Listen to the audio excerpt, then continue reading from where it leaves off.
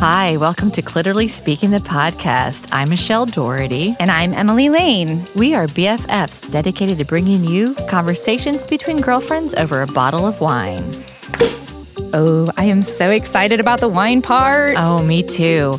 So pull up a chair, grab your glass, and let's get talking. Hey there, Emily. How are you? Hey, Michelle. I am fantastic. Thank you. I'm glad to hear that. Yeah. You know, it's always nice to see you smiling and as opposed to like crying. Well, yes, right.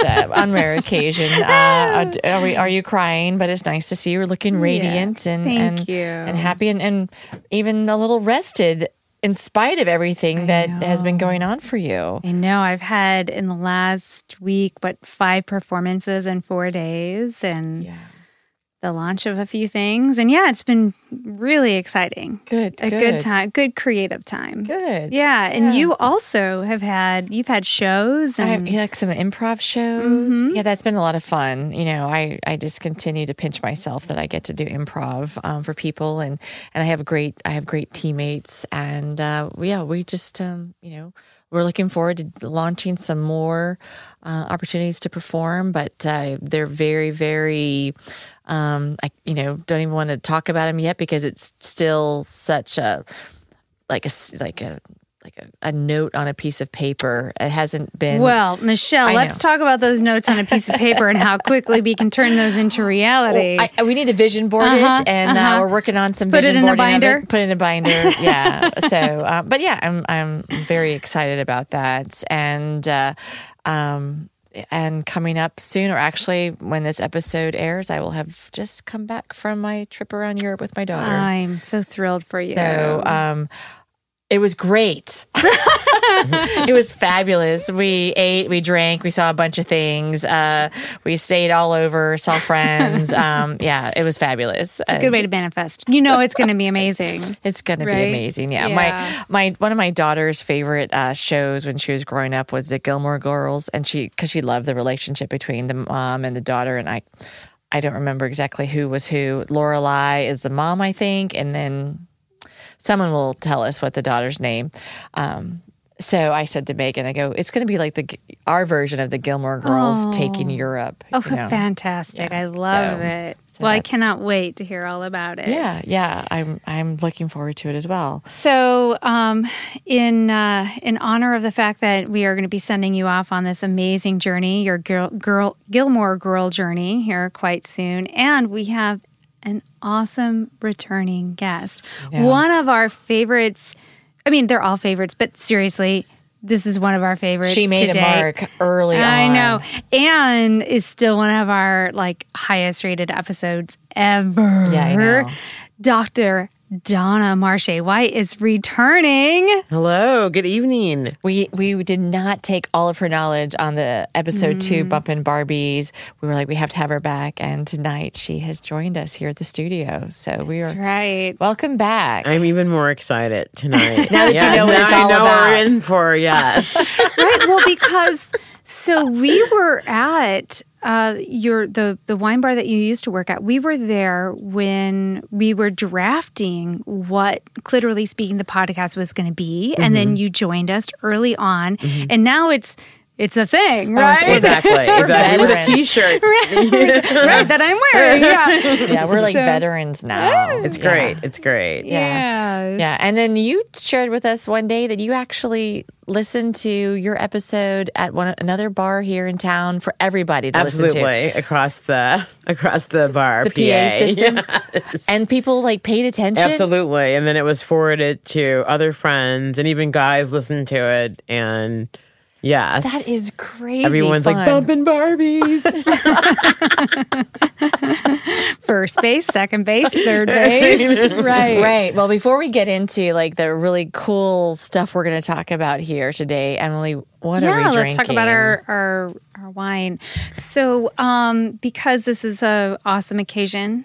Always. Right, it's always awesome. Always awesome. But we thought with Donna, let's have some bubbles. Absolutely, so we're on a bubble roll here. So we are having some bubbles from Spain. So this is not a cava. And I'm still having a hard time like getting my head around the difference between like cava and all of the various regions in Spain that, you know, make this style. But from my understanding, it's not cava because this particular producer is so finicky about the grapes that it's very carefully crafted. And so, you know, it's not a specific so it's comes from all over. This, right? I think on the back, doesn't it have like a map? It does involve where all the grapes come from. Where he selects the grapes. That's what the guys, the wine merchant said. Okay, so this is like a beautiful cocktail of grapes. Absolutely. That have come together to make curated as opposed to like a big pot of grapes from everywhere. Yeah, right. They're specially selected. It's really interesting. So it's Raventós Blanc. It's a Blanc de Blanc from 2016. From what I know about this, the regions in which a lot of the grapes have been selected is that it's, you know, it's got that kind of fossil soil. And you can definitely smell that and taste it in the wine. I was able to smell that. I was. Yeah, you've got that kind of quinine kind of thing going on. It's really crisp. Yeah. It is, right? So like on the nose, I'm getting that honeysuckle and green apple. You know, that palate really comes through with that minerality and some citrus. I've only had just a quick little sniff and taste before we started, so I'm sure more will develop as we enjoy this. Again, little tiny bubbles. Oh, well, they know what we like. So There's a bit they're of grapefruit as well. But I think that's your citrus. Yeah, it's great. delightful. But I definitely taste that fossil ground. Doesn't it taste like this is old earth? Yeah. Which you don't get with sparkling wines usually. Yeah, I think this is delightful, and I'm glad that they recommended it to us at Raventós y Blanc. Yeah, so the price point on this, I believe, is 22 or something 24, like that. maybe 22, 24 retail at the It wine makes merchant. sense, yes. Yeah, does that? Yeah, $22.99. So yeah, Absolutely. So you know, very high quality of method bubbles. And as they said, he's like, "Is it cava? That's not a cava." I know. You know, No, it's not. This is a sparkling wine. It's a sparkling wine. Yeah, it is. Maybe someone could come up with like an overall sort of like sparkling wine that's not sparkling wine, because that sounds like to me when you just cheap. say exactly, it sounds like, oh, you just picked that prosecco up from the bottom shelf at Schnucks. Yeah, I agree. It doesn't represent the quality that this bottle does. Right. Yeah. Or Deerbergs or any of the other grocery stores in town or exactly Aldi's or wherever you buy your wine. Wherever you buy your wine. Yeah. So I think you can't go wrong with this. It's wonderful. So as always, we will make sure to share a picture on our social media and on our blog with our tasting notes. And in our start of season 3 wine list. Oh my gosh. And you said wine merchant, right? That's right. Exactly. Yeah. And as always, as a reminder to our new or our previous listeners, and a note to our new listeners, you know, you get 15% off your wine when you go to the wine merchant and you say, "I heard about this wine when I was listening to Literally Speaking the podcast." Then you get the discount on the wine that we showcase. Yeah, provided they still have it. Some of the wine, you know, they don't, you know, because it aired a year ago and it was, you know, they don't have it, but they will find something comparable. They're amazing. We drank. So I'm excited that here you are at the beginning of season 3, Donna. Welcome back. Thank you very much. I'm glad to be back. This is a perfect bottle for me, and even more perfect than the first, which is fantastic. Yeah. Mm-hmm. Yeah. Well, because you're kind of you are like a sparkling wine. I'm all about Spain, and I'm all about You are. You know, your personality is like that. You're effervescent. Well, you know. Thank you. And so we had to just match the drink today to you. What is your thought on this one? Well, I like it a lot. Okay. I like it very much. I hope I don't drink the whole thing.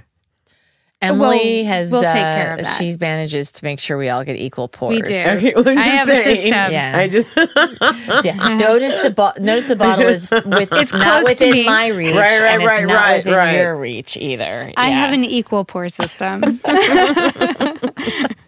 So, Michelle, what kind of panty is this?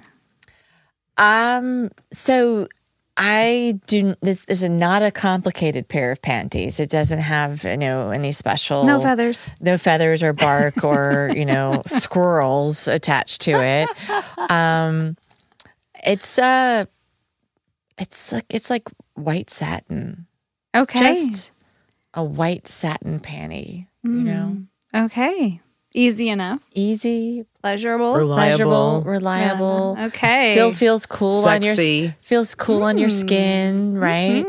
Gives a little breathing room. I like it. It's not something that is that you're unhappy that you're wearing or drinking. Okay. I mean, this is like sometimes don't you have that? Like you're like, oh, why did I wear this pair of panties today? God bless. There Damn are it. times I think about it. I go to pull them out and I'm like, do I really want to wear those? And then sometimes you have no choice because of what because you're you haven't wearing. done your and you're laundry, like, right. And, And you're like, ugh. I'm down to that pair. Yeah. I have to wear that. Yeah, and then you regret it all day long, And then maybe you should have just gone commando. or done your laundry. No, Donna, are you an anti-commando no. woman? I'm just rolling with it. Shock, dismay. I'm just rolling Is with all it. this panty talk too much for you? Well, Are we embarrassing no, you? because I'm just saying, like, my problem's the opposite problem. Like, I don't throw them away. It's like I hold on forever. Yeah. Till they're like I know, holding by you're like a throw them thread. away, please. Like, I'm just too cheap to like throw them away. I have the same problem. I have to play like the taps or some sort of morning song when I eventually get to the point where they've got to go. Oh, not me. That's so- I just wow. discard them. They don't serve me anymore. Go away. To the trash. To the trash. You pee on panties. You don't get to belong in like my that. drawer anymore. We See, have panties are like a work of art, right? Well, some mine are more like machines. They're like a device. they like hold everything They're a in. Right? device. They prevent the rest of the world from being knocked out because I've got my pair of panties that are keeping everything where they need to be. It's been a while since panties have been a work of art for me. Well, I need to maybe get back we to need that. to design some that can be the sexy machine. I can. I can sketch it up and have somebody create them. That's fine. Yeah, That's I totally think fine. we should work on that. Yeah, I do have to say that. I mean, if I'm going to do a throwback to a pair of panties, and this is I would say the Francie pants, Oh, and people should look them up. They are sexy and comfortable. and so kudos to them on that one. Yeah. But otherwise, That's great. whatever. So, Dr. Donna, what has this last year? What's changed in your world? I mean, it's been years since we've had a conversation with you On the our podcast, show. we've talked to you before. Yeah. Right. Well, not much has changed. I'm still, adjunct professor at Webster University. There's a major change. I'm going into real estate. Oh, good for you. Right. Yeah. So once I pass the exam, I'll start to hopefully sell a bunch of properties, and that'll be my new career, if Yeah. you will. I think last time we talked about I've been an adjunct professor for 15 years, and Right. I cannot get a full-time position. So Why I'm is that? It's just because the culture of university has changed. So I've It's heard that cheaper from to keep you guys multiples. as adjuncts. than well, it is there's to that. bring you I mean, on. we are like 75% at least of the workforce, but I think that people want to finish their degrees online, and it's just not the culture to come and sit in a class, for 16 weeks. So it's like the work is also diminishing. So, Do you run online classes yourself? I don't like teaching online. I'm a sort of, I love the magic in the classroom. Yeah. So the online connecting. the You're online connecting. method is kind of difficult to discuss things like, sexuality and race, ethnicity, and gender performance like over the internet. So Right. I'm not the best. I'm not my best professor online. So I sort of, you know. Recoil if they suggest it. Yes, and you Yeah. wind up doing it for the money and your heart's not in it, and then you hate it, and then people who are, because, you know, some schools have international campuses, and so you'll get text messages and or emails at 4 a.m., and Right. it's just too much. So So, you for know. our listeners who haven't heard Bumping Barbies yet, can you share with them your area of expertise? Sure. So I am a sociocultural anthropologist. My area of focus within society or culture is sexuality and ethnicity. In particular, I look at women as a group. I feel like we've been understudied and sort of misunderstood, and I want to work to rewrite or just sort of like reinterpret what it is to be a woman nowadays. Why do you think that we've been understudied? Because it didn't matter? Our sexuality didn't matter? Absolutely. Okay. Yeah. What is Viagra? Right. I was just listening to a really wonderful episode of Fresh Air where Terry was interviewing Gina Davis, who became kind of an activist after 40 when she was no longer booking gigs because she Right. was too old in the Hollywood scene. And she started like doing research on the landscape there and realizing that the representation of women in Hollywood versus men, just, you know, the numbers are staggering. How few women are in a predominant role, not just in a predominant hero role, but also just the numbers of men versus women in a movie, and then also the representation Absolutely. of women, you know, and a lot of times when a woman is in the film, how they're sexualized or imaged. right, Exactly. right. So she's actually getting a humanitarian award by an Oscar, like for her work, which is wonderful that she's become this voice of this. But you know, I think this harkens to your point. Absolutely. No, so it's not that I'm like, you know, giving up on academia and, you know, whatever. It's just I will teach still, like when there are courses available, but I'm now focused on real estate. Okay. Helping people in a very important decision in their life. Well, right? I think it's just the next chapter, and it's just a perfect transition from, you know, what I've been doing. I mean, since working age, I've been selling people on some idea of something. So my first job was in a men's like suit store when I was 16. So I was, you know, selling, you know, whatever, you know, ties and shirts that match Making or a what man have look you. good, You know what I right? mean? And then it was clothing stores. Then it was record stores for like 5 or 6 years, you know. And then as a professor, you're selling kids on doing their homework. You're selling kids on the crazy very- social theories. You're selling kids on this is racism, or, you know, this is not racism. You're selling kids on it's okay to be who you are. So in some way or the other, whether it's in the restaurant setting, I've been selling things in some format, and I think that is just the next extension, Okay. you know. And have a maybe a little higher pay. Well, absolutely. I mean, payoff. financial security would be nice. Yeah.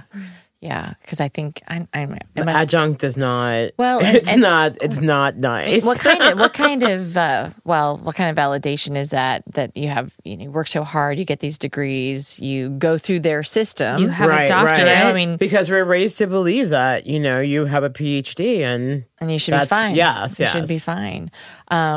And I think I read somewhere somebody said you can always tell be able to tell something about a society and history by what they spent their money on, like what they built the largest of. You know what? Interesting. Is it a library? Is it a gallery? Is it a sports stadium? right.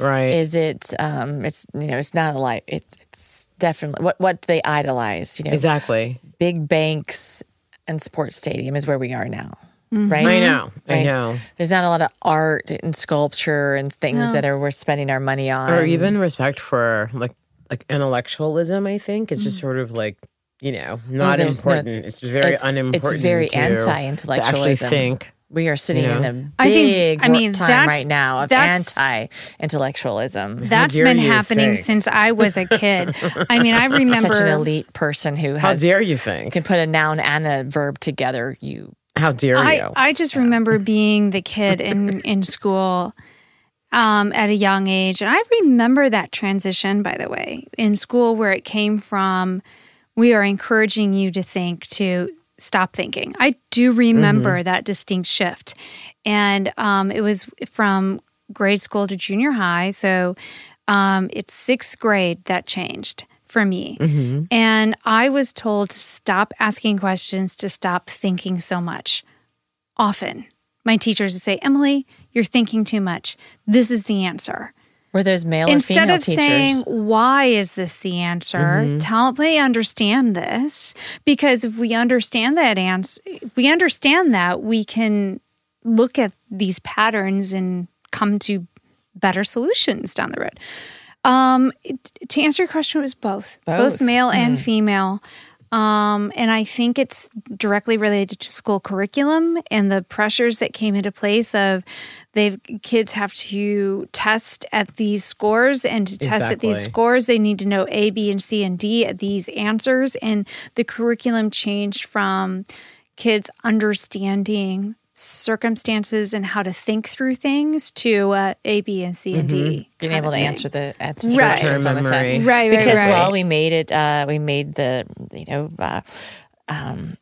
teachers' increases and, dependent upon how those students did. Right. I mean, gosh, how... But I can say, just to lighten it up a little bit, Yeah. because I'm going to start crying here. Oh, I'm sorry. No, I can say that doing this with you guys totally fills my spirit, because I'm going into real estate, and so I won't have a chance to talk about women or sexuality or women's issues or any of that. You'd probably I'll freak be out your you know what I mean? your couples that you're taking around. I'm leaving this sort of intellectual space This whole- where these things are discussed to why talking can't- about square footage and Never leaky bathrooms. roofs. But why can't so you? this is very nice to have this opportunity thank you. with you Your guys. outlet, but why can't you? You can write a book, you can have a blog, you can have your own podcast, you can have a YouTube channel, you can come and join us. Well, that's why I'm of here. course. That's why I'm here. But you have such a my God, the research and everything that you've done in the past to get you to the point of knowledge where you're at, and you're charismatic naturally, and you're engaging you. and understanding and open-minded. You could totally, even though you might make your money in one path, doesn't mean that you can't exercise this knowledge base that you have and educate others. That's why I'm here. That's why I'm here, right? So that's why I'm here, and I'll be at the bedtime stories too next week. Yeah. Wonderful. Right, so it gives you an opportunity to still sort of Stay connected. play with that part of my brain, if you will, Right. which is very important. The sexual spirit. Well, right. So the first time when we first had you on the show, we talked about bumping Barbies and firsts and how those firsts impact your Social construction of sexuality. right. And so we obviously didn't finish our conversation. Well, what are your then. afterthoughts? So, we talked about it, and you guys have listened to the podcast as well. Do you understand what I was saying in terms of this is how we make sexuality? Sure, of course. And I love your story about the two Chris's. Yeah. You know what I mean? This is how we make it. This is how we make it, know? Right. And you and the rugby point, which I'm still confused. I don't know, the rugby point thing. But that's how we make it, And then a friend of mine listened to it with me. Yeah. And where you said dry humping, we learned clothes burning. And she just cracked up so hard she was crying. Oh, fantastic. Exactly. She learned something. Exactly. She was like, no, we didn't call it that. And I'm like, I did we? I mean, and we got into a ladies- fight about the bases. I'm like, no, second base was. No. And do you ever miss those days of when you were young, like clothes burning, dry humping, that was the thing? You're like, oh, we're, we're not going to have sex, but the excitement of like the pushing a line. Wasn't that that's so what that's what I was amazing? talking about. Like I miss making out. Is that? 'Cause remember you said Yeah. after you have the intercourse, it's no more making out, Mhm. Right. I Yeah. did say that. right? Yeah. And then I was like, I just missed the plain old like for hours Yeah. and hours. Yeah. So, as adults, what do we do to keep that excitement fresh and alive? Well, I think that's part of what I'm feeling like it's sexual spirit. Like I just sort of feel like, women, like we don't think about that part of our beings. We don't. It's like every other thing: professional, family, go to the gym, My clean the church, house, whatever that is. our And those are all obligations, important. Those right? are all important. But I think that we sometimes just sort of forget about our sexual selves and our Well, sexual spirits. And what you're mapping out, I'm sorry, you were Okay, taking a no, breath. I knew you no, had something that's there, okay. Michelle. That's all right. What you were mapping out were our obligations, right? Work, Exactly. maintaining physical health, meals, all of that. I think that sex can also become an obligation, right? When you're in a relationship or married or whatever. It's certainly, I've been through that phase in my life where previously, like, that was just another one of those things you got to check off your list during the day, right? Oof. Right. Not fun, right? Yeah.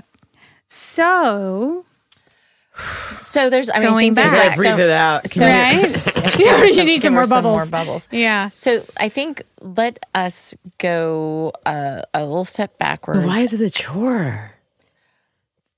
Well- so that harkens back to the I think idea of enjoyment. Well, so for me at that time, it was a chore because it was an expectation, an obligation. And then in that it wasn't, the joy was not reciprocated. It was like, I The horror. right. It was not about my pleasure. But that's the norm, though. It is the norm, right? That's what I found in my research. That's the Mm-hmm. norm. And again, is that unfortunately that's the norm, and that doesn't have to be the norm. Well, and no, and if we that's can right. talk about can we just go back one step and let's define a little bit more broadly or in depth or whatever. That's like an oxymoron. Sexual spirit. When you say a woman's sexual spirit, what are you actually saying about her? What is it? I think, at least for myself, because I always sort of want to like have empathy and like relate to women in particular. It's this sort of like how you forget that you're attractive, how you forget that you're a sexual being, how you forget that you're alluring, how you forget that you're, feminine or whatever that is for you. You know what I mean? there are probably some women that never know that even exists. I put Right? makeup on today. I think it's the first time for 2019. And you're like, God, I'm I'm gonna throw in some makeup. You know what I mean? So with that, and I have a giant. Like you had the tree injury last time. Yeah. I have like a crater because I ate a whole like German chocolate bar. Anyway, so I'm just saying, like we need to remember to also be sort of aware and sort of conscious of that part of our Of our be being. conscious of the levels of that, because not only is there power in knowing that you are a sexual being, that you are attractive and you are alluring and feminine, but when you are alluring and feminine and sexual, what that translates for you, that your pleasure is of it, not that you are all of these things for somebody else's No, it's pleasure. your own. It's for because the old adage is if you cannot love yourself, you cannot love anyone else. Right? Right. And I think that we kind of get confused on what it is to love somebody else, because people can have sex all day long. Absolutely. And then especially when you don't love yourself. Right. So how do you and where along your sexual journey? I mean, I'm in the middle ages of my sexual journey. I'm not at the end yet. Fingers crossed, toes crossed, right? But, I wouldn't want to go back and say, oh, at 20, I kind of fucked up because I should have gone left and not right. Now my sexual journey is all screwed up. But, like, what are some signs people can, like, be aware of that, A, this is not a struggle for you, or this is a struggle for you, to be identified, to be comfortable with your sexual being. Does that make sense? Well, in my theory, in my view, I'm speaking from my view and my research, I think that a lot of it is how women are raised. I mean, not to be how they're socialized or social interaction or what have you, but I mean, I think that it's a lot of it has to do with how you're raised. Yeah. And then as we become adults, it's these sort of social interactions that you have with, like, other people in society. And then that stuff sticks with us, Yeah, it does. My problem is that oftentimes we listen to the external too much without listening to the internal. We discount the internal. Mm-hmm. Well, but that, again, comes from social response. Mm-hmm. So if you think about just like at least where we are here in the United States, we still live in a pretty socially conservative, generally, here in the right? South. Right. It's very, very, You're in the very, Midwest. Yeah. there's very puritanical ideas about Absolutely. women and sexuality. It's Victorian. Yes. It is. Yes. And women needing to maintain their virgin, status. Or the image of such. Right. Absolutely. And I remember, as a young person, exploring sex, and there were all these things that I was being told, like, oh, well, you can't have sex too soon because they'll think you're a slut, and once you have sex, then they're still going to think you're a slut, and like just all these concerns about, and meanwhile you're getting pressure from the partner to have sex, and you know what I mean. So and you can't have too many partners. You can't have too much sex or too many partners. And it happens even. But if you're male, that's okay. it doesn't matter. Even still doesn't when women fix- are my age and they're dating, they're like, well, no, I'm 50, but I'm not, I mean, we're on our fourth date. I'm not going to have sex yet because I know. You're like, you're 50 and Right. you're still playing the game of 21. Or, because if you give in too soon, then he has this idea of you and then he Right. won't see you again. So you have to continue to delay this. And we've all, I've had it happen. Have you had it happen, ladies? Where like you give in too soon because it's hot and you're excited, and then all of a sudden, They don't. Right? They tell you, "Oh no, I'm not interested in dating," and it's like, okay, Right. if, I don't The date. kids I say don't they date. ghost you. yeah, Right. they ghost you. Yeah, it's what's particularly frustrating, and I don't know if you've had this experience, is that That's what when the kids say. when it's really really good. I mean, it doesn't matter if it was like the first night you met somebody or the fourth night or whatever, the fourth Yeah. date, and it was really really good, and they are intimidated because your sex was so good together that they then ghost you after that too. That is total BS. Well, I'm Like, why would they what? not I've want more asked. of that? Exactly. I've asked, Yeah. and they're like my other guy friends. I'm like, why did this? Is that older men? Same age peers? Is it possible Yeah, that well, totally. It's our age. Yeah. Not the young guys. No, That's no. why I date younger. You have to deal so with they that. must have some guilt or something? Is there some guilt Well, I going? mean, in your research, do you find that, or even your experience, do you find that when you're with our opposite sex contemporaries, or maybe even in the same sex, I'm same sure. sex probably have the similar thing. We still act like we're in high school together, even though we're 50, 45, whatever. We still think act as it's- if we're 18 versus. Like, why It's are the you, dating game, right? do It's we still the stay dating stuck game. in the same? I think it's still the dating game, and I think that things like the apps and the Tinders and the Bumbles and all of that, I think it just sort of like perpetuates the dating game. Mm-hmm. It's very superficial, if not more. I think And it's no more one goes on superficial. proper dates anymore. Yeah. Where you sit and talk to each other and have a meal and Right. share a meal. Like, no one does that anymore. Yeah, it's like you swipe and then someone comes over and or those dates feel like a job interview. exactly. And Like a speed dating. Yeah. Right. Yeah. No. It's difficult. And so when you are a single person and you're going through these methods to try to meet somebody else, and you continually leave those things feeling down and dejected, and then you internalize that, and you sort of lose that connection with your sexual self, right? Because obviously, Because you discussed it with it. yeah, nobody finds me attractive, so I must not be attractive, and I must not be fuckable. I must not be, and so yeah, and then you perpetuate that, right? And I know we're going to continue to talk about this, but we do ourselves a disservice there. Absolutely. Absolutely. How can we on our podcast help our listeners Remember, break that? last time I said, Yeah. therapist said, it begins with acknowledging the habit or the behavior, the pattern. And as long as you're aware, then you have some sort of control over it to do that or not.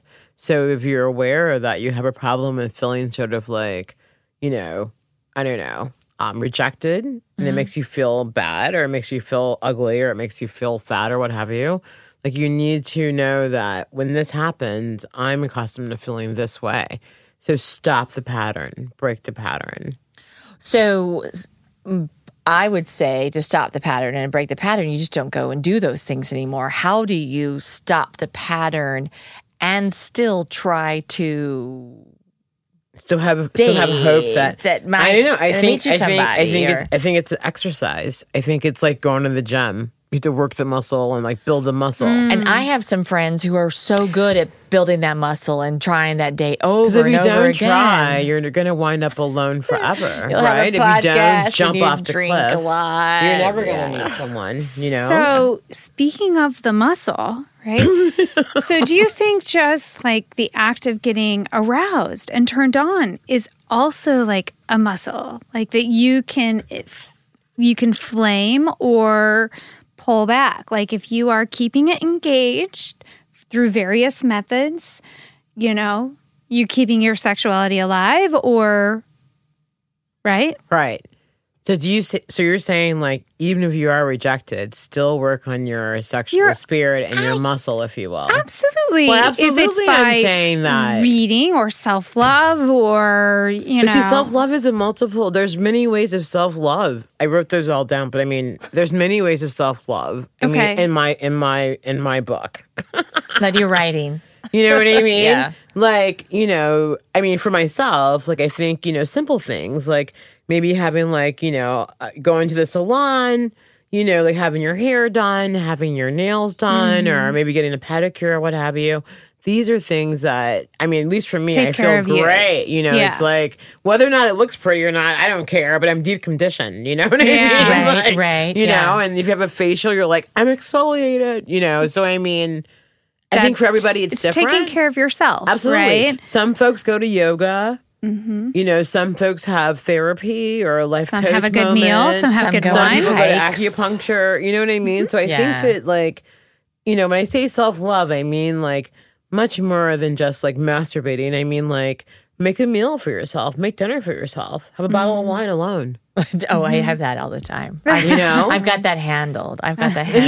So I would think in my little world right now, self-love, in the non-masturbatory way is doing this podcast, hanging out with my friends, doing improv because that makes me laugh and gives me all kinds of joy there. And I feel good about Ben's energy. That's Sam. Sorry, Sam. His brother's Ben. Sam, your energy, okay, like your energy, like brings me comfort because I know that you have it. Like you've got the recording together. Like you got my back, literally.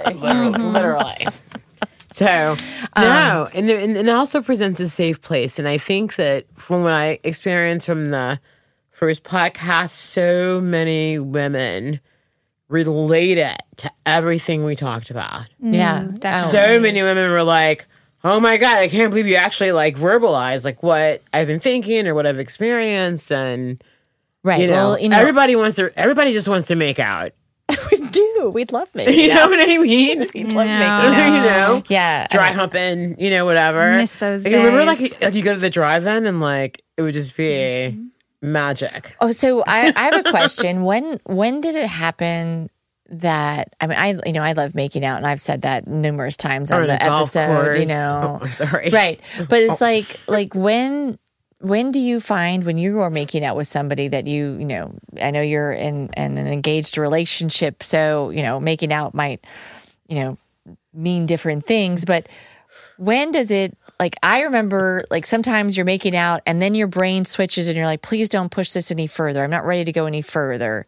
Please don't push this any further. Just because you're in an engaged relationship doesn't mean that making out doesn't mean you don't want to go further. I mean, I think that's the thing that I miss about, when I'm in a long-term relationship in the times of my life where this has happened, sometimes making out is just great just to make out and know that that's what you're doing, Right. But now, like, when you are in a committed relationship, it ends up leading to sex. And not that that's not awesome, but sometimes it would just be nice to just make out. That's what I was saying last Yeah. time, like when we were like 19 or whatever. Yeah. You know? Yeah. Like you're kissing for 4 hours and your lips are swollen. And You're all like, what time is it? your cheeks are chafed. I know. You're I like, know. wow. You can't even put like lotion You're on it, just like, because it you know, hurts. You're like, oh my God, is it 2 a.m.? And then growing up here in St. Louis, like we had by the airport, there was like a lookout point, if you will. And so like you can go and see the planes like, take off or whatever. And then also like several like parks after hours. Or the makeout and then, places. Yeah, and then drive-ins, of course. You know what I mean? Yeah. So like, after youth group on Sundays in cemeteries. You go from youth group to cemeteries. I'm serious. No, we totally did. Like, we totally go to the cemetery and, like, underage drink and make out after youth group. Because we all were excited and we were exploring it together and we were willing to try things when we were younger. Now we're older and sometimes it feels like we carry so much of what has happened to us that there's too much fear to go ahead and have that make out, right? Because what's it going to lead to? Or maybe he's not going to do this, or maybe he's going to do that, or, oh, the last time I made out, this happened. Or, that we carry all of that with us every single time we enter into a sexual Well, you have to, situation. like, not carry it with you. Well, I know. I'm just speaking for everybody else, not just me. But sometimes it's I know. healthy to carry that just me, information with you. Sometimes No, but I'm it's, saying, but you can't because every person, male or female or partner or spouse or item of attraction or whatever, whoever it is, every person deserves to have their own, like, tabula rasa, their own clean slate. that they get the opportunity to be a fresh slate. However, we have enough experiences to recognize when somebody is treating you this way, that's unacceptable. Absolutely. And you need draw to those be able boundaries. to take that information forward. Like, I get giving somebody the benefit of the doubt, but You draw your boundaries. yeah. Well, I think for women, and I'm speaking for all women here because that's where I am, is when we find a comfort with our sexual spirit again. And sometimes it happens when you get divorced from your first marriage, if As you you will. reconstruct. As you're like, Yeah. wow, I am a sexual person as soon as he left. This is amazing. Who would have thunk? I want to have sex again because he's not here anymore. This is fabulous. Who else? Sorry. No, it's fine. no, who can you I have can sex relate. with? My Have sex divorce with? was horrific, and I totally understand what you're Right. saying. Yeah. Well, and they always say, when did you get your sex drive back? I said, as soon as he walked out the door. But then you're like coming to grips with the fact that I am this sexual being and I do enjoy it. And then you have all this bullshit You're not supposed to enjoy it. You're a slut because you're enjoying sex. And I mean, so you have all of this societal bullshit that you've had drilled into you. So as women get older and they shed the constructs and they move forward and they get stronger and stronger and more determined, and they're like, yeah, this is what I want. The pickings get really, really slim. It's like, well, okay, so there's I not have a whole lot of question. men that are comfortable with a woman who is comfortable with her sexual spirit. I have a question, ladies. So, thinking about the sexual spirit and the fans that flame it, right? Men have porn. Men have, are free to talk about their conquests, right? And yeah, There are more strip clubs for men. Right, there's strip clubs. There's all kinds of ways for men to keep that To get off. encouraged, right? Yeah. Women, however, it's been much more closed. And throughout, at least since the Victorian era, I know that there has been literature that's out there to help support the imagination of women. So like one of the very first pieces I ever read that I was like, oh my God, this is porn for women, but it's like, it's hidden, it's cleverly disguised. It's a poem, The Goblin's Market by Christina Rossetti. And I was like, oh my God, this is a sexy story. But it's Victorian, so it's very hidden, right? And now, like, I know that there's all these wonderful books that are out there, and Michelle, you've even written an amazing book.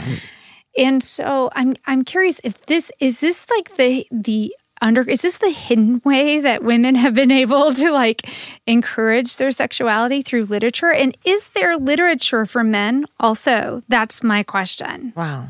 That was a long way to get to that question. I know. I had to preface it. that's I'm okay. sorry, That's ladies. okay. I need like a PowerPoint. Hold on. There was a flow chart. There was a flow chart that comes with that. wait a minute. Okay, so I think that for sure writing has been a sort of escape for many people who write. Like, just basically like everyone. You know what I mean? I feel like it depends on the person. You know what I mean? The one thing to keep in mind is that what is considered erotic is subjective. Right. It is. So, like, what's hot to one person may not be hot to another. And one interpretation of whatever may not be the same as the next person's Fair, interpretation. but there are things that are produced for the intent of eroticism. Sex clubs are for eroticism. Right. There are books that are written for that. There are movies that are made for it. Like, there is a clear intention behind some of these. Right? And I guess I'm curious, and we started out this conversation kind of recognizing that, it's the women's empowerment for sexuality is it's much smaller than what it is for men, right? But if I think about literature, and I'm looking over at you and I see a stack of amazing books that I know must be written primarily for women, it just makes me wonder, because we are more sexually, at least intellectually curious. Like, we like that intellectual engagement with a partner before we. I would say that it's having sex with a smart man is a whole lot more exciting than having sex with a dumb one. Oh, sure. Yeah. I agree with you. Doesn't matter how hot he is, how buff he is. It's like if he's not intellectually stimulating, it's not going to be stimulating. That's like 98% of what I meet out. Yeah. Like, I'm like, I'll just go home alone and have a bowl of cereal. Like, I'm over it. So is this why there's more erotic literature for women? Because that stimulates that side for us? Well, I don't know if it's like more. I think that like with the Harlequin romances and all of the stuff when we were young, I think those are like geared towards females. You know what I mean? Like the whole all of those like Doesn't it small books perpetuate- at the grocery store, Yeah. and all of that. I Yeah. think that it was sort of geared towards women. I mean, Sears was selling vibrators under like a camouflage of like massagers back in like the early like 1900s in their catalog. Yeah. So I mean, I think that like it depends on like what you're looking at and like the era, if you will. There's all kinds of what we would term erotic, happening all the time. I think it depends on a person. For the flappers in the 20s, that was erotic to have dresses that were above the knee. It was the Sure. rebellion. Yeah, short and You short know, hair you know what too. I mean? And Yeah. and fringe, So I mean, I think it just depends on, like what's going on in society and the culture and all of that. But I also think that women have possibly not more than men, but I think that many women have taken to writing as a way of expressing their sexuality.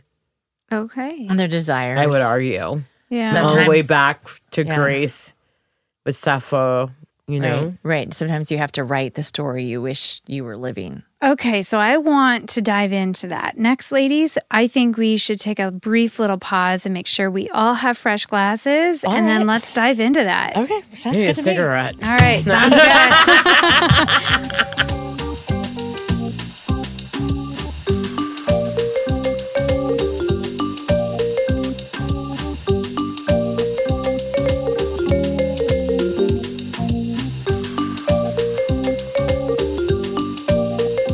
And we're back.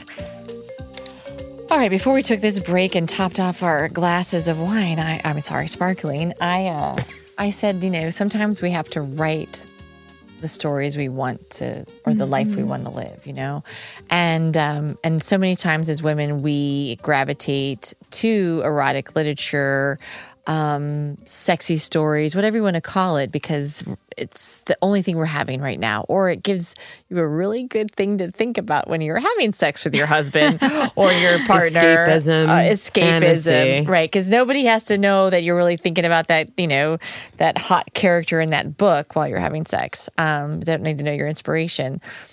But, what does erotic literature mean to people? What is it all about? What can we bring to the table in a relationship, or whether it's by yourself? I mean, these are like things to think about, to ask, to ponder. And, I think for me, one of the, like when erotic literature went totally mainstream, and everybody was reading it, was like when 50 Shades of Grey came out. I mean, suddenly it was everywhere. And even at the pool, all of these these great people from church are sitting at the pool with their kids in the water reading 50 Shades of Grey. And I'm like, what?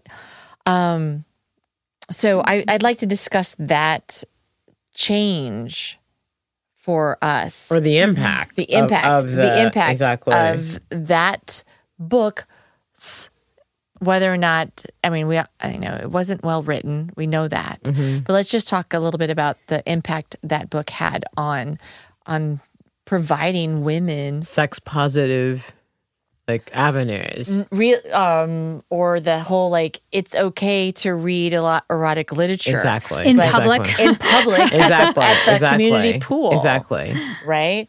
Just share the, to pass the book around. I mean, what are your thoughts on this, ladies? I did not read 50 Shades of Grey. I did see the movie. I had lots of friends that read it and were very aroused by it. And now, because I haven't read it, I'm not a good solid judge. I have a polarizing feeling about it, because part of me, I love that it gave women the freedom to feel empowered sexually, even though the story is really not about an empowered sexual person. Right. Right. But I like that all of a sudden, these women that I knew that were reading the book, they desired being with their partners and took more control over sex in their relationships. So I think that's a very positive thing. And I think, kind of tying back to an earlier part of our conversation, it's, that stimulation in your mind, I think is very healthy sexually.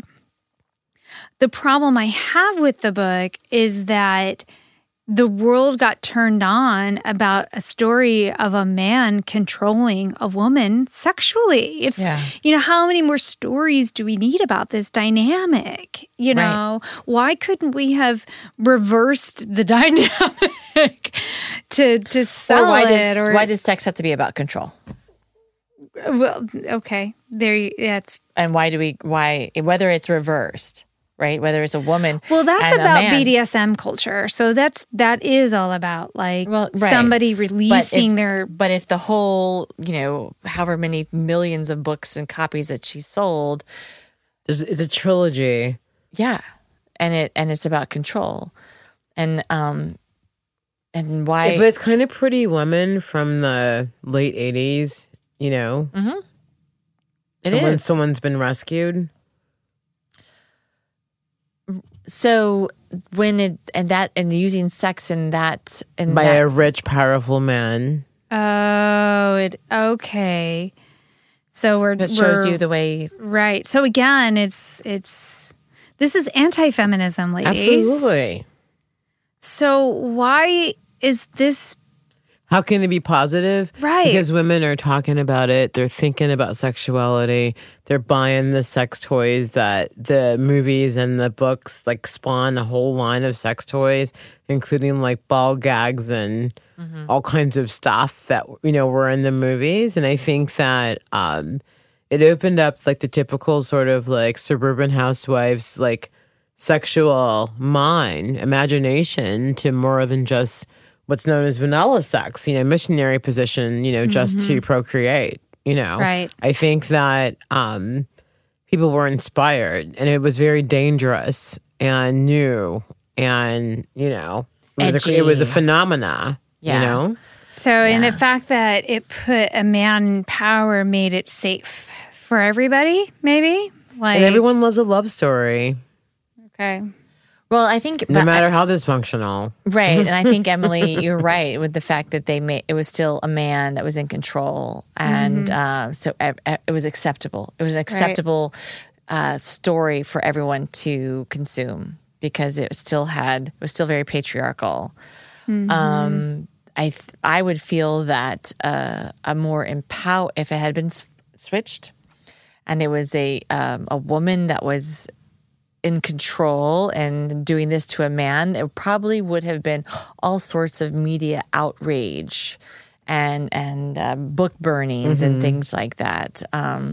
Because the thought for a lot of men, and of course, because I'm speaking for all men, is because I'm speaking for all men. I'm speaking for all men now. They find a woman, a sexual woman, to be intimidating. Because they can't control her in their minds. Okay. Do you mean a sexually overt woman? What? Or a sexually powerful woman? A woman who knows what she wants, and is comfortable in her sexuality. But why are men intimidated by sex toys? Right. That would be a question for Ben. I mean, Sam. Right. I mean, no, seriously. They just had it on TLC on the 90 Day Fiancé or whatever show. You know what I mean? Well, in Dr. Hallie Lieberman's book. Like a freaking book, TLC. And Dr. Hallie Lieberman's book, Buzz, Stimulating the History of the Sex Toy, men are intimidated by the sex toy because they think it will replace them and they will no longer be needed. And that's not the case. So 50 Shades of Grey went out there. Women were consuming it in vast quantities. The author is quite a rich lady now. Exactly. She wasn't a very good author. She's not a very good writer. Right. I mean, her descriptions of sex were... Well, no, it was text messages and emails. Yeah, it wasn't very, hot. Sorry, I'm upset. I have 4 degrees and I slaved over a dissertation, so I'm a little sensitive. I'm sorry. That's all. No need to apologize.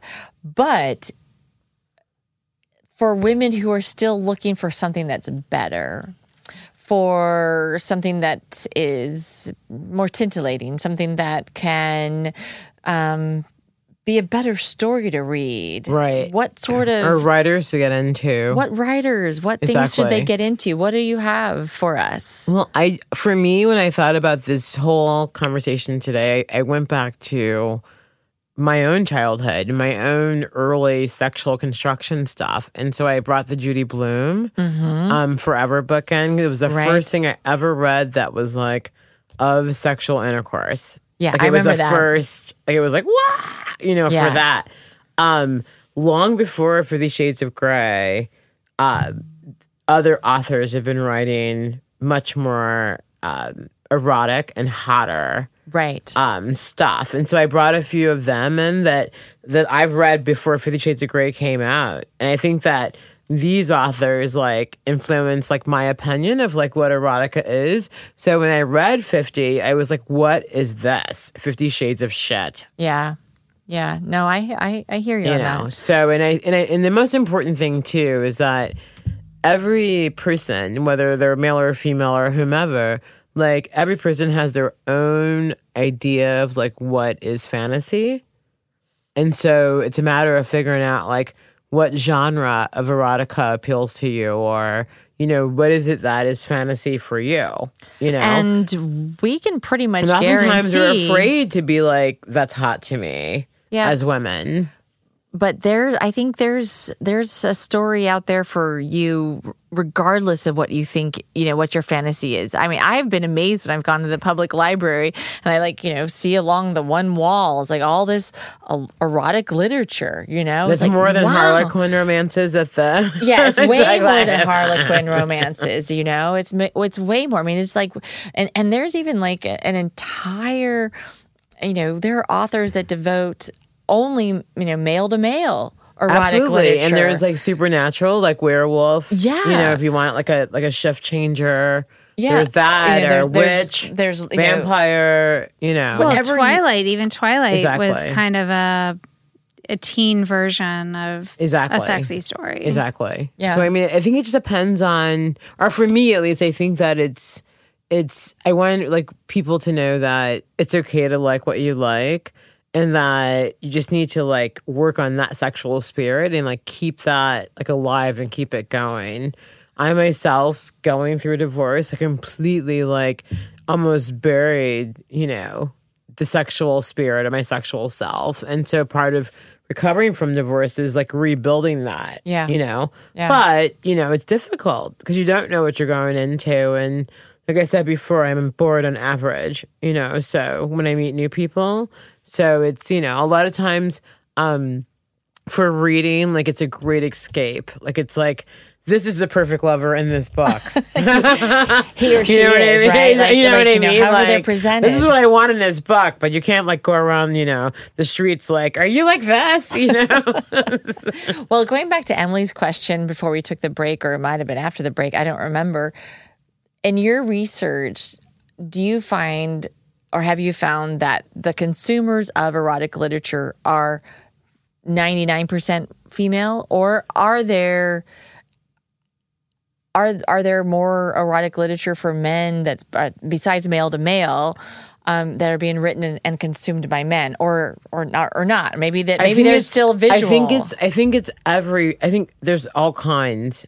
I think everyone, like every orientation, if you will, whether it's if you're into vampires or, shift changers or, so you know what I mean? I think that there's something for everyone. So do you find though that because there's something for everyone that men are partaking of it in equal numbers or not? I don't want to say that like men don't read books, but I'm just saying like, I think that in terms of, like just sort of like who's going to be at home on the couch like with their cats, you know what I mean? Reading like, the exactly. Our thoughts are that's a woman, right? I mean, these authors are writing towards women. Okay, you know what I mean? So there are other authors that write, towards more of a male thing, but I just don't think that like there's like an equal like the imagination part of it. Well, I mean, we can know. expound it even further because, in the porn industry, it is really geared towards men. Like the visual. Like for an actual film versus a porn book. film Exactly. is going to be geared more towards the male eye versus the female eye.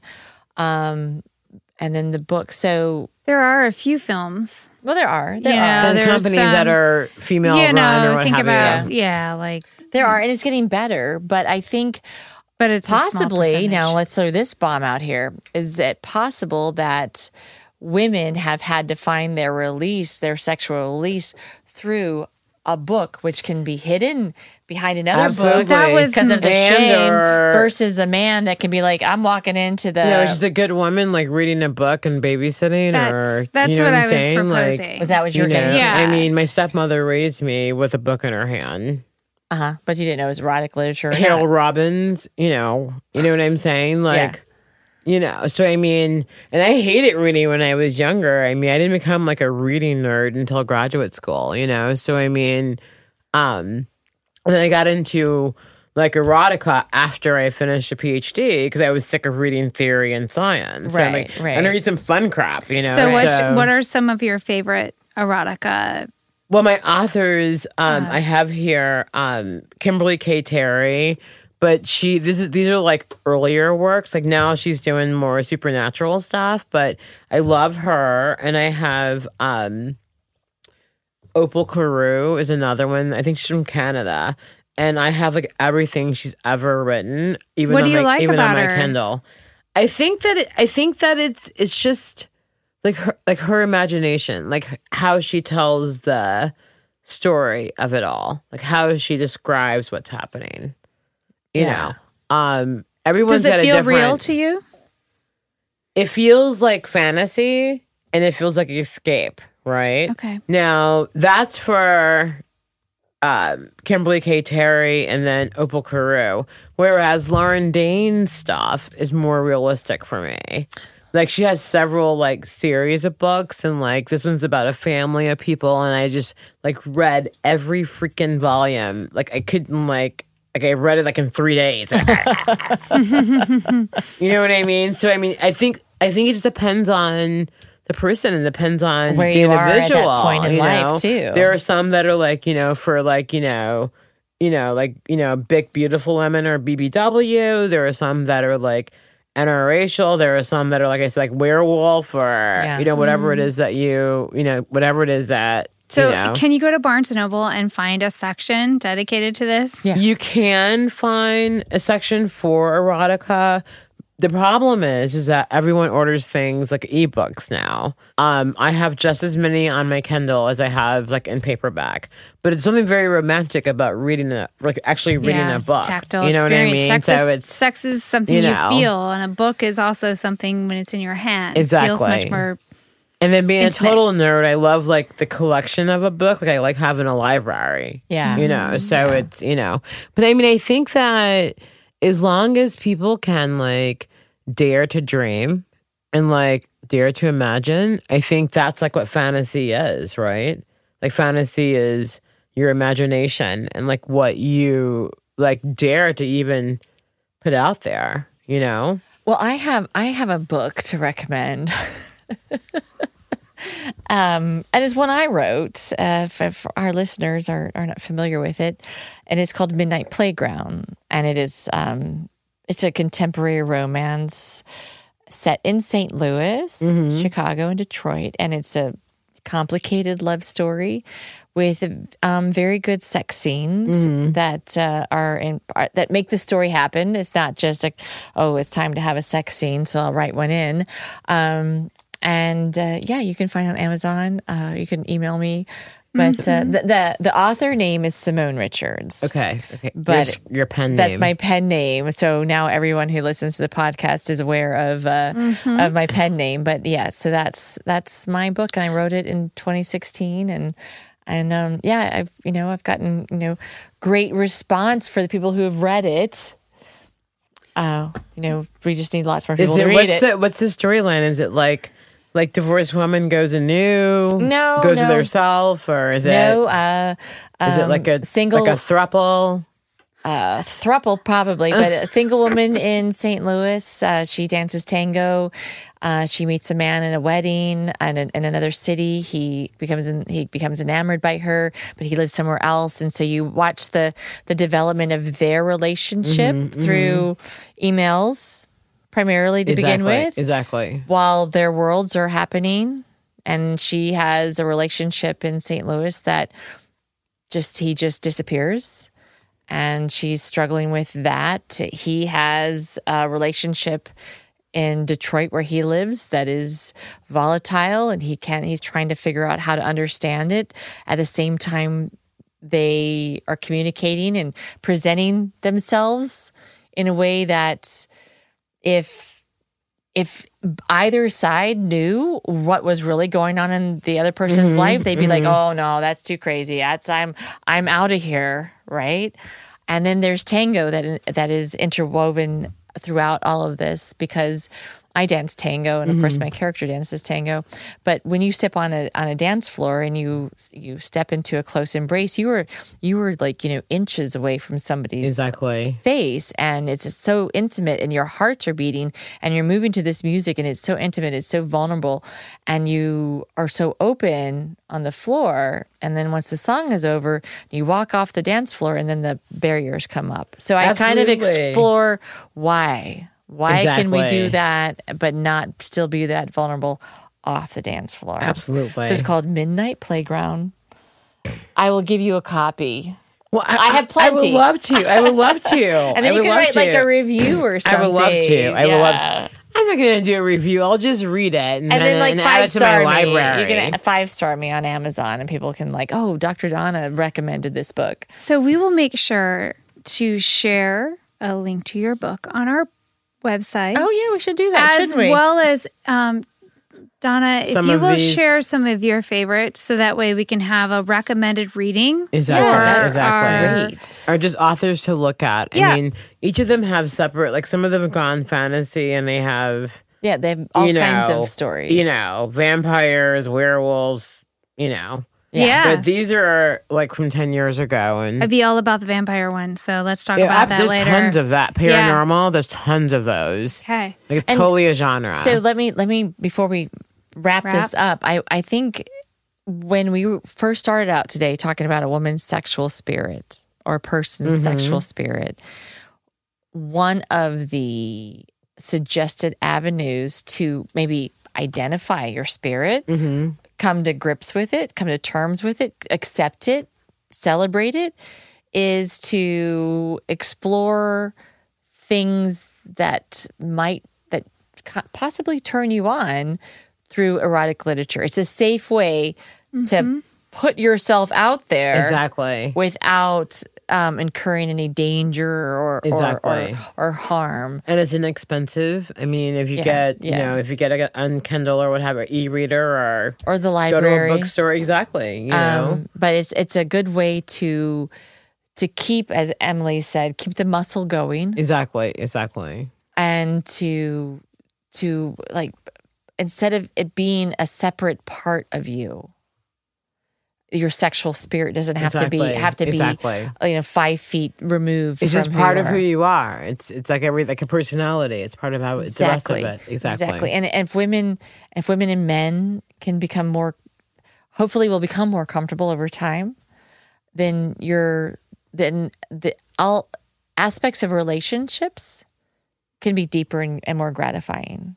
Because I think people want that. And that explains the whole phenomena of the 50 Shades phenomena. Like, why did that, you know what I mean? I think that people want that. Yeah. It's the only thing I can think, like, as an anthropologist, that would drive that phenomena. That we're hungry 3 for movies, connections. a sex toy line, and 3 books. Well, there's also like the Avengers that went on for 21 movies, and I think we're just hungry for superheroes. Star Wars, exactly. So, but I, just to bring it back home before we finish this last sip in our glasses, we are all sexual beings. That is a part of us. And when you can marry or combine or honor exactly all of that, life can be richer for you. Absolutely. And if you can start in a safe spot with an erotic novel, then start there. Exactly. Nobody's telling you to walk down to the strip club or the sex club No. or And join no one has join to the know swingers either. groups or anything like that. No one has to know. You can start there Let that spirit shine. and let your spirit shine. Yeah.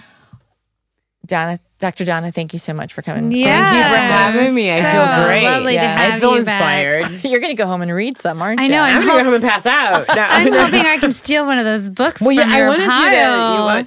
Yeah. Yeah, we're gonna Please take a write list. them down because I'm telling Yeah. you, like, Yeah. these came out before 50 Shades, and I We was have like, Bliss, what the? Right. Swing, Scream My Name, Get Your Sexy On, Ooh, Laid Bare. and Lush. Okay. These We're are going to great. divide those up when this closes. Yeah, I've got a large bag with me. I can carry them all out. So, All right, ladies. Here's to our sexual spirits. Yes, here's sexual your sexual spirits. spirit. Cheers. Salud this. Yes.